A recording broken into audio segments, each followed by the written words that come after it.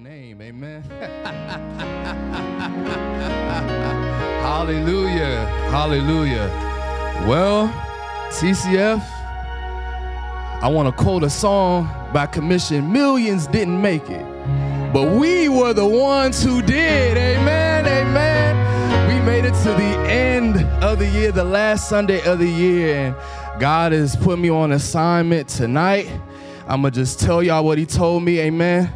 And we're going to see what God has to say, amen. So turn with me to Genesis 19. Genesis 19. Hallelujah.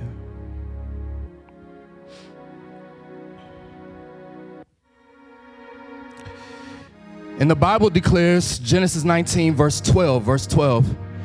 Then the angel said to Lot, "Do you have anyone else here, a son-in-law, your sons and daughters, or anyone else in the city who belongs to you? Get them out of this place, for we are about to destroy this place because the outcry against this people is so great before the Lord that the Lord has sent us to destroy it." So Lot went out and spoke to his sons-in-law who were going to marry his daughters. "Get up," he said, "get out of this place, for the Lord is about to destroy the city." But his sons-in-law thought he was joking. At daybreak, the angels urged Lot on, "Get up, take your wife and your 2 daughters who are here, or you will be swept away in the punishment of the city." But he hesitated. Because of the Lord's compassion for him, the men grabbed his hand, his wife's hand, and the hands of his 2 daughters. They brought him out and left him outside the city. As soon as the angels got them outside, one of them said, "Run for your lives. Don't look back and don't stop anywhere on the plain. Run to the mountains or you will be swept away." But Lot said to them, "No, my lords, please. Your servant has indeed found favor with you, and you have shown me great kindness by saving my life. But I can't run to the mountains. The disaster will overtake me and I will die." Verse 20, "Look, this town is close enough for me to flee to. It is a small place. Please let me run to it. It's only a small place, isn't it? So that I can survive." And the angel said to him, "All right, I'll grant you a request about this matter too, and will not demolish the town you mentioned." 22, "Hurry up, run to it, for I cannot do anything until you get there." Therefore, the name of the city was called Zoar. I want to preach tonight from the subject of don't hesitate, celebrate. Tell your neighbor, don't hesitate, celebrate. Amen, amen. Wow, so we've been in a message series these past couple Sundays all about transition. This is one of my favorite subjects. This is a huge part of my testimony. It's the reason why I'm here today, amen, because God ignited a transition in my life, amen. And transition, there comes a point of transition where we received a word from the Lord. We know transition is imminent, and then we get to, I want to say, a crossroads, a middle point of transition. When we get there, we're in the middle point. We're about to cross over, and all our fear, all our doubts start to resurface. And in the moment, you know what we do? We get all fearful, we get anxious, and then we hesitate. Yeah. We about to cross over, we about to make the full transition, but there's something in us that's just like, I want to go, but there's something that's holding me back. Danny, show them the definitions of hesitate and linger. Hesitate says to be reluctant or wait to act because of fear, indecision, or disinclination, or to pause. And then linger means to remain or stay on in a place longer than is usual or expected, as if from reluctance to leave, to dwell in contemplation or thought. The 2 words that appear in both these definitions are reluctance. A lot of you are in a season right now where God is shifting you. You're about to transition, but you're reluctant to leave. And so what you do is, Pastor Brandon talked about romanticizing the past. You're actually romanticizing your present. You make your present seem better than it actually is when you know that the environment that you're in no longer suits you. You know that the environment that you're in is no longer conducive for your spiritual growth. So you walk around with a smile saying, oh, I'm good, hey, I'm peachy and all of that. But on the inside, you are moaning and groaning because you got spiritual claustrophobia. Come on, Holy Spirit. You in a place, you so stuck, you can't even breathe. You suffocating because the place that you're in is no longer conducive for you. But you are so fearful. You caught up in nostalgia. What you know, what you used to, you don't want to give it up because it's comfortable. You don't want to leave because it suits you. You don't want to leave because everybody knows me here. Everybody knows my name. I got influence. I got money here. But God is saying, leave all of it behind. I got a new place for you to go. And a lot of you are discouraged because you're leaving wealth, riches, influence, establishment to start from the rock bottom. You're leaving someplace that's established to go to a place where you have to start from the ground up, where you got to toil and when you got to work. And so out of that fear, what do? You hesitate and you linger. You stay in a place longer than you know you should be. See, when we look at this account, a lot of people want to always get on Lot's wife. She looked back. She turned into a pillar of salt. But see, with Lot's wife, you don't have to look back to stunt your progress. You don't have to look back in order to stunt you from where you're supposed to go. You want to stay stagnant? Don't move. Don't move from where God is telling you, and you'll end up like a pillar of salt, immovable, stagnant. God is speaking to all of you and all of y'all on camera. Some of y'all were supposed to make transitions months ago, 2 years ago, 5 years ago, and you are lingering. And you wondering why you're so depressed. You wonder why nothing's working out because you living in disobedience. You think God is going to bless your disobedience. I'm here to tell you he's not going to do that. As long as you continue to linger and hesitate, you're going to stay in that same place for a long time. And let me tell you, when it comes to transition, divine transition, there is a window of opportunity. And a lot of you are flirting. You're flirting with your window of opportunity because you think, oh, God's going to keep it open. Let me give you some other advice. Your window of opportunity is like an elevator. It's going to close. And when it closes, my friend, I can't guarantee you that you're going to see it again. I can't guarantee you that you're going to see that same window again the same way. I can't guarantee you that you're going to see it next year. You may not see it for another 15 years. So I advise you to obey now. Move now. Transition now. But I want to challenge your perspective. See, when we think about transition, we always pessimistic. God, you're calling me out of my comfort zone. I got to leave this and that. I want to challenge you to think of transition from a perspective of celebration. Because in transition, God is about to shift me. He's about to move me into a new place. So even if I got to leave some things, what he's about to do in this new season is going to be bigger and better than I've ever seen before. So that's a cause to celebrate. And when I celebrate, I don't know about you, but I start dancing. I get a little jiggy on the dance floor. And so while I'm celebrating, even though the transition is not complete, while I'm celebrating, I'm already in motion. So when God says it's time to go, I can just, hop on over. I can go ahead and cross over because I'm already in motion. I'm already in motion. Come to me to Genesis 19. Here in the beginning, I'm 19. I don't have time to go into depth, but here we have in 19, two angels appeared to Lot. This is Abraham's nephew. They appeared to Lot in Sodom. And they say, and Lot gets to Lot. He sits out the city gate. He says, my lords, welcome. Please stay with me. And the angel said, no, we're going to stay in the city. Lot's like, no, you need to stay with me tonight. You need to stay in my house. Because in verse 4, we find that not even before evening ends, all of the men of Sodom surround Lot's house. They tell Lot, them two men you have in your house, send them outside. We want to have our way with them. This no in the Bible, in this context, we're talking about intimately. These men wanted to rape the two angels. And see, when we talk about Sodom and Gomorrah, the number one sin that we always associate with is homosexuality. But Danny, show him Ezekiel chapter 16, 49 through 50. While this sin was grave and depraved in Sodom and Gomorrah, Ezekiel 16, 49 shows us He's speaking through the prophet Ezekiel. He's speaking to Israel. He says, behold, this was the guilt of your sister Sodom. She and her daughters had arrogance, abundant food, careless ease, but she did not help the poor and needy. Thus they were haughty, which means prideful, and they committed abominations before me. Therefore I removed them when I saw it. See, God is not just concerned about one sin. He's concerned about all the sins because all sin grieves his heart. So I may not be sleeping around like you are, but if I'm envious of my neighbor, I'm guilty too. If I got wealth and I'm not giving it to the ones who need it, I'm guilty too. See, in God's eyes, sin is on an even playing field. So all of this sin collectively is what rose up to the Lord and grieved his heart. And that's why he decided, I got to carry out divine judgment. So Lot, he comes outside his house. He says, no, y'all not, I'm protecting them. You're not going to take them.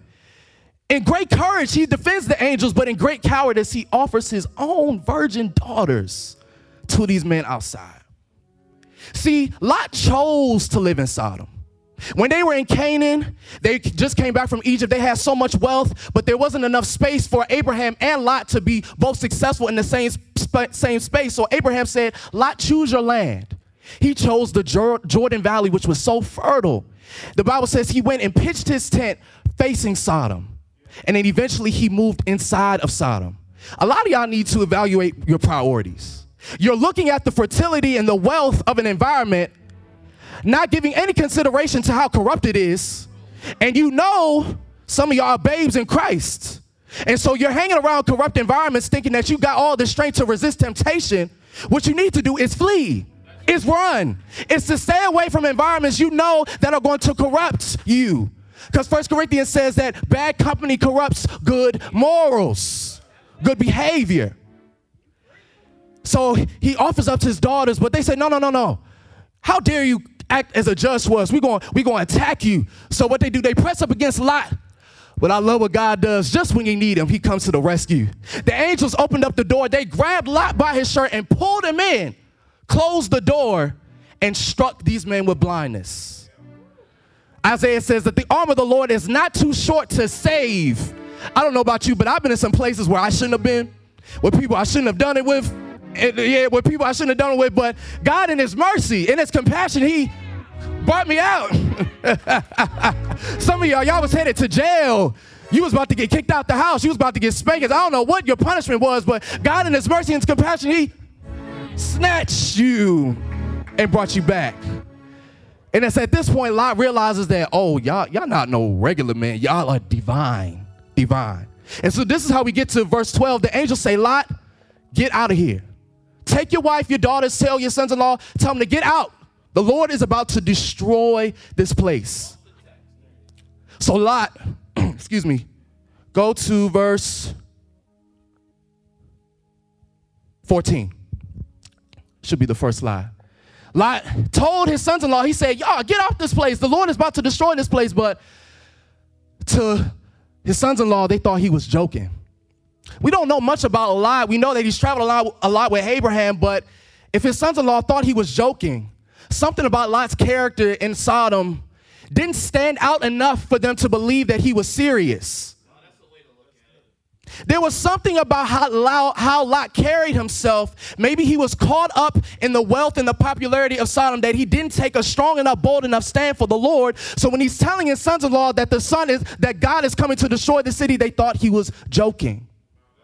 Your character don't have to be perfect. It needs to be consistent. It don't have to be free from flaws. See, if I'm out here and I'm preaching the gospel here right now, but they see me out there cussing like a sailor, how are they going to know that Christ dwells within me? See, I can be transparent, but the Bible says one of the fruit of the Spirit is self-control.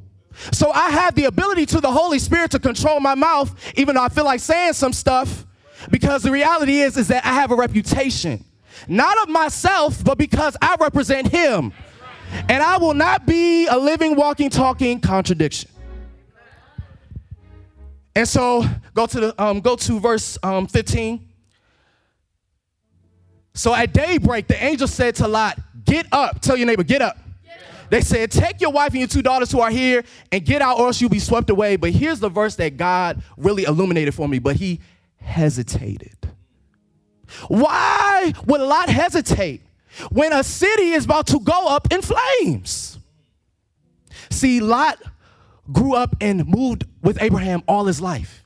He went from Mesopotamia to Haran, to Canaan, to Egypt, back to the hill country of Bethel and Ai, and now he's on his own in Sodom. Don't you see? Sodom represented stability. Sodom was his independence. He was no longer under his uncle. He had his own money, his own wife, his own kids. He had his own influence in Sodom. He had his own grazing land for his field. To destroy Sodom meant for Lot, you're destroying everything that I worked hard for. All the influence that I built and acquired in this space, you're telling me that it's about to be gone? Wouldn't you hesitate just a little bit too? If all that you worked for and all that you acquired and all that you had in this one space is about to be over and you have to start from the bottom, that's why he lingered, because in his mind, he's like, man, I know it's about to go, but God, don't you see what I'm leaving behind? Don't you see all the friends and family that I'm leaving? Don't you see all the positions and the things that I'm leaving? Don't you see what I'm leaving behind? It's about to go up in flames. But see, the problem is that when it comes to transition, we look too much to our environment to be our provision. We look too much to the resources that are there to sustain us, to keep us. You cannot look to an environment in a dying world to sustain you. Come on, recession. Before the recession, me and my family was taking vacations year round, sometimes 2 times a year. And that recession hit, money dried up. We had to postpone vacation for like 2 or 3 years. Why are we looking to a government to be our sustainer? But see, in this environment that God is trying to pull you out of, you got stability. You got security. You got everything that you need, but that's because you're looking to what you can touch to sustain you. But you'll realize soon that if you depend upon what your environment can provide, you're going to fail. You're going to be broker than broke. You're going to be looking to things that are dying, looking to resources that cannot sustain you. But if you look to the one who owns a cattle on 1,000 hills, if you look to the one who said, I shall supply all your needs according to my riches and glory, if you look to the one who said that earth is mine in the fullness thereof, then it don't matter where I am. I could be in a season of wilderness. I could be in a desert when I don't see no productivity.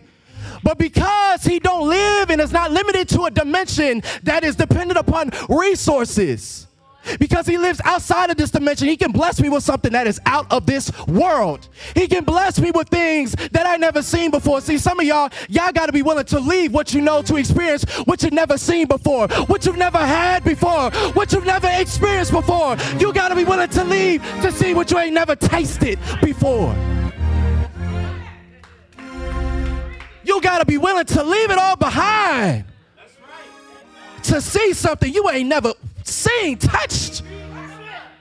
You got to be willing to leave it all behind. A lot of you don't want to leave it behind because in your view, what you see is not much.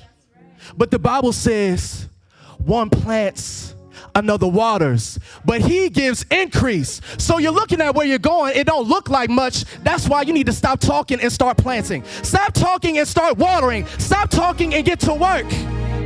And then when you work in that space that don't seem like nothing, you give it the attention that it needs.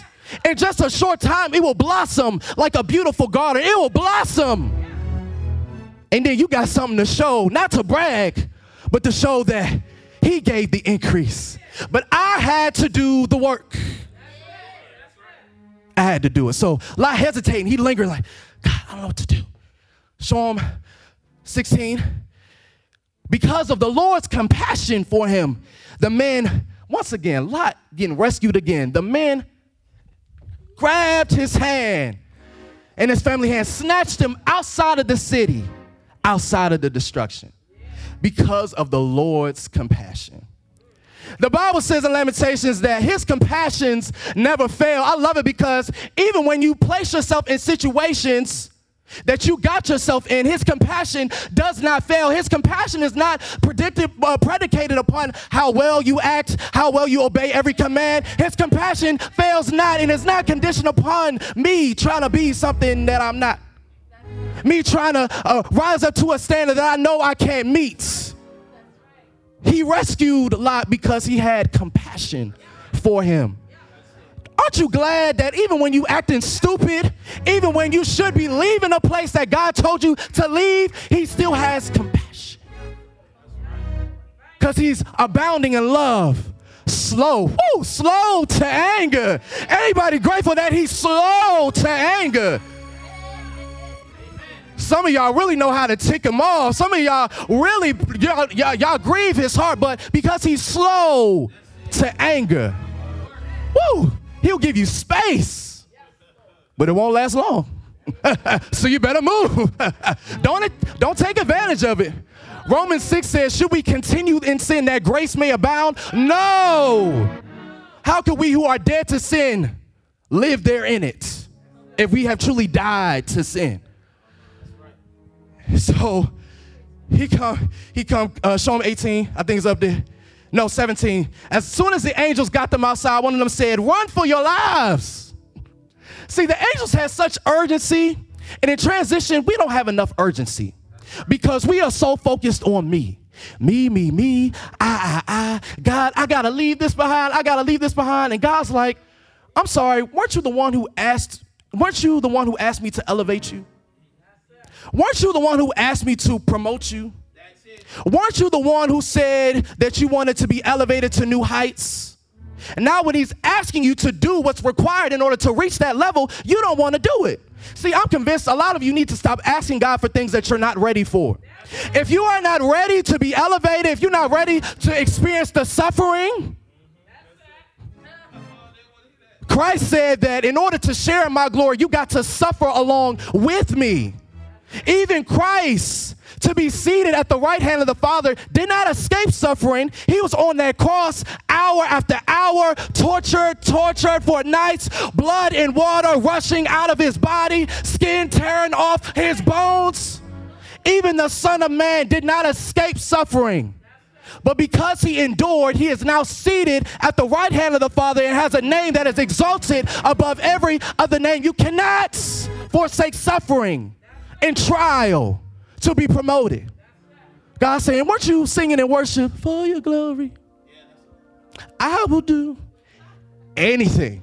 Y'all don't know what y'all singing. See, after a while, I stopped singing that song because I was like, I don't know if I'm ready to do anything yet, so I'll just sing How Great Is Our God or something like that. I stopped singing that song because when you tell him you'll do anything, he'll hold you accountable to it.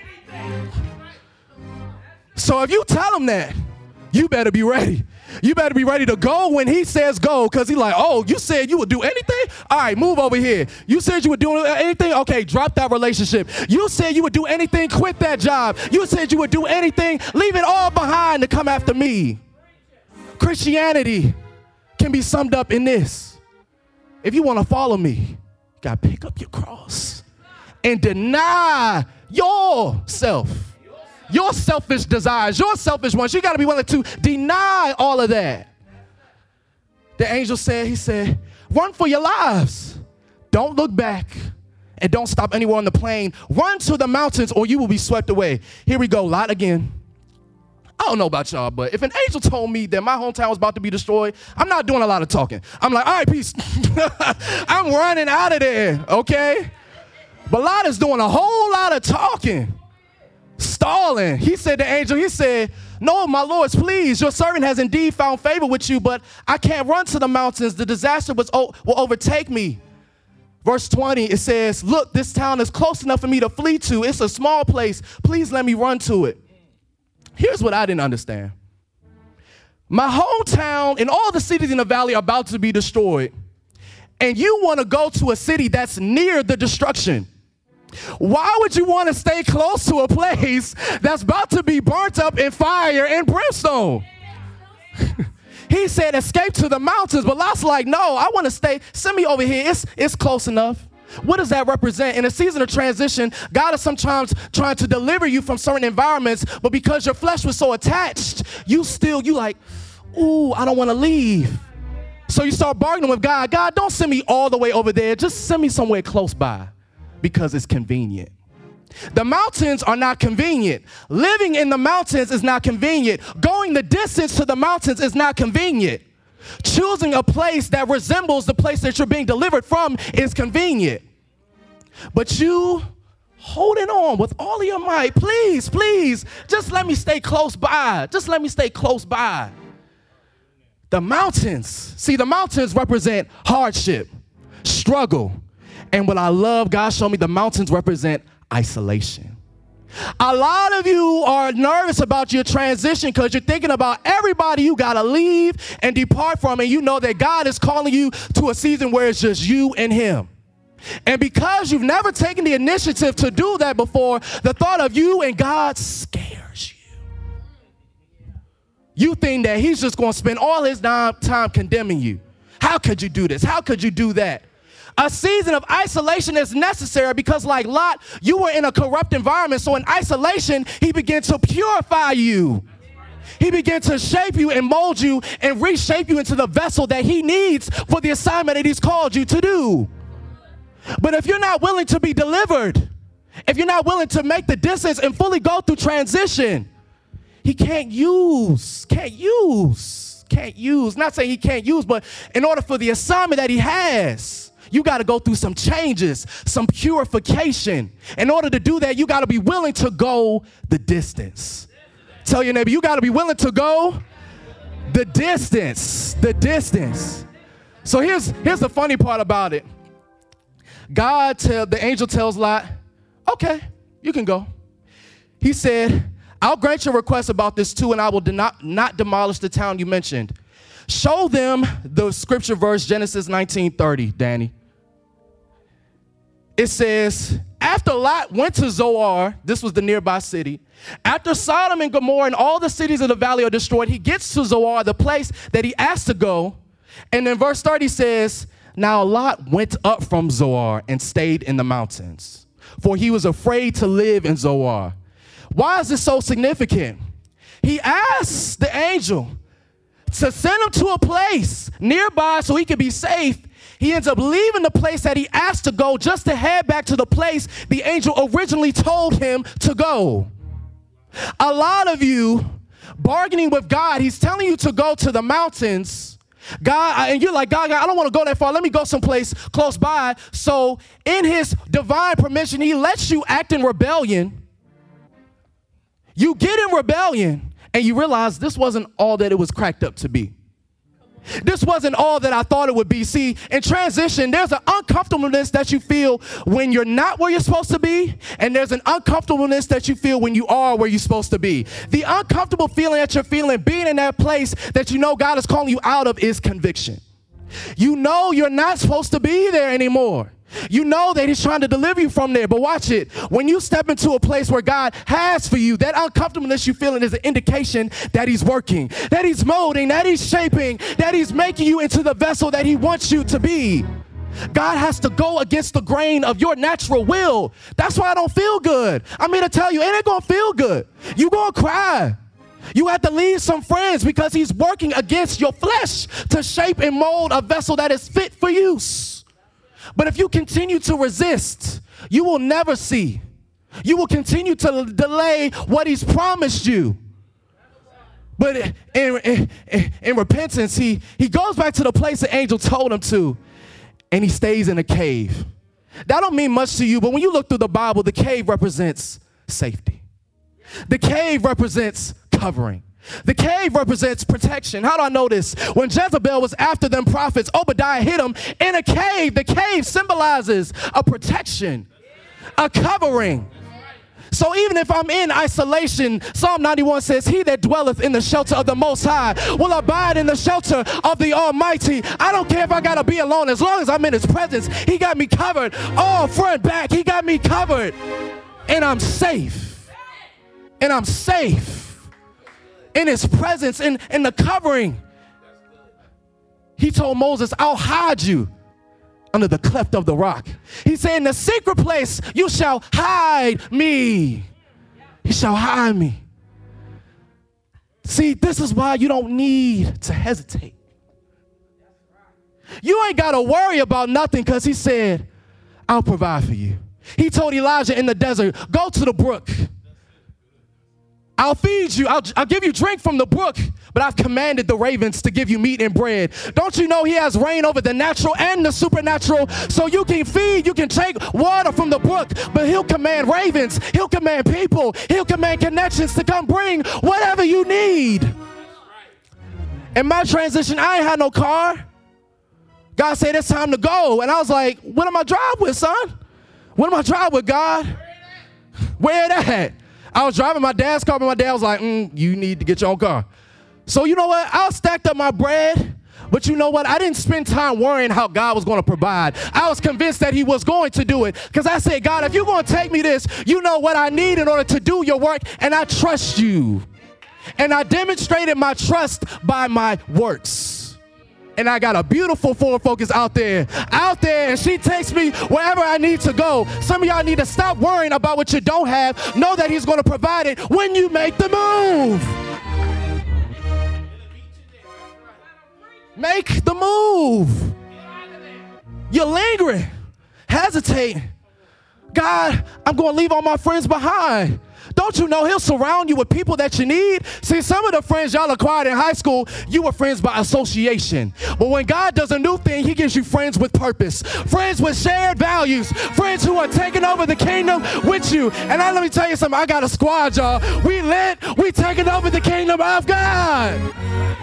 We taking over. I had to leave some folk behind. Had to leave them over there. Had to leave y'all to the side. I was in isolation. I was like, God, I ain't gonna make no friends.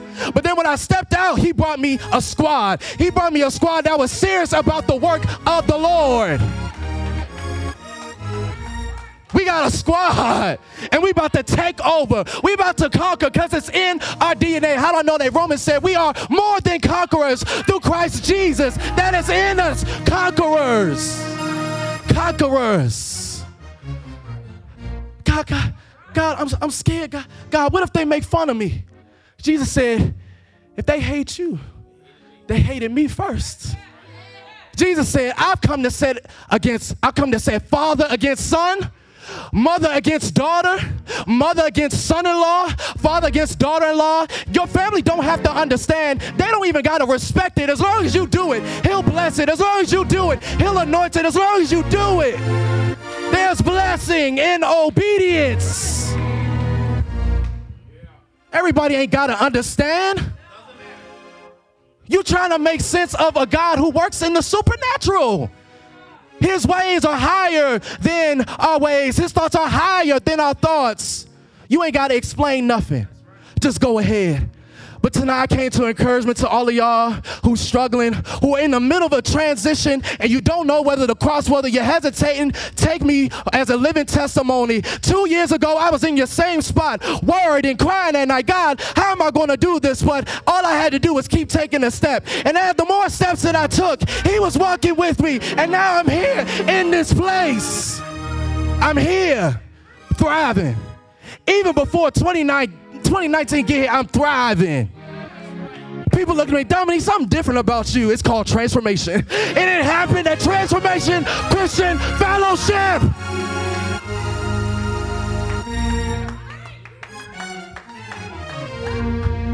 You ain't got a lot. I ain't got to have a lot. But what I have is intangible. And the Bible says what we cannot see is eternal. So I got salvation. You can't touch salvation, but it's eternal. You can't touch anointing, but I got it. You can't touch covering, but I got it. I ain't got to be able to touch it to know that I got it. I got it.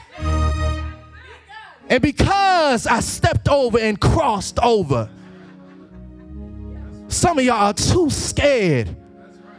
Make your move. What do you have to lose? What do you have to lose? Fake friends? Fake family friends? What do you have to lose? They didn't like you anyway. They told you, baby, you sound good. They didn't like your performance. They didn't think you could lead worship. They really didn't like you. Stop living for approval. God is about to take us to the next level. And if you miss out, I'm sorry. I ain't missing out. I ain't missing out on what he promised me. I'm going to see it, and I'm going to dwell therein. The land of Canaan, the land of promise, the land of overflowing with milk and honey. I'm going to live and dwell therein. And I invite you to join me. If you don't join me, that's fine. I'll send you a postcard from Canaan. Amen. I'll send you a postcard. I'll send you a postcard. I'll send you a postcard. Amen. Yeah. For some of y'all, this word hurts. It's not going to feel good. But in your pain, do it. In your fear, do it. In your uneasiness, do it. I am a living testimony. I lingered. For 2 months, I wrestled with God. I lingered. Nobody knew. And when they found out, they was like, what? They was like, wow, I'm sure people was talking about me. But they didn't know the nights that I cried. They didn't know that I was wrestling. They didn't know that me and God was beefing. They didn't know anything about that. People ain't got to understand your story. All they seeing is the result of a work that God was doing in private. But when he elevates you in public, they'll know that it was him. They'll know that it was him who did it. Tell your neighbor, cross over. Stand to your feet. Cross over, cross over, cross over, cross over, cross over, cross over. Come on, prophetic demonstration. Everybody, cross. There we go. Cross over. No hesitation. Amen. Hallelujah. Hallelujah. If you're not saved today, I offer you Jesus Christ. He's the best gift you could ever receive. Silver and gold, I surely don't have, but I can give you Jesus. Amen.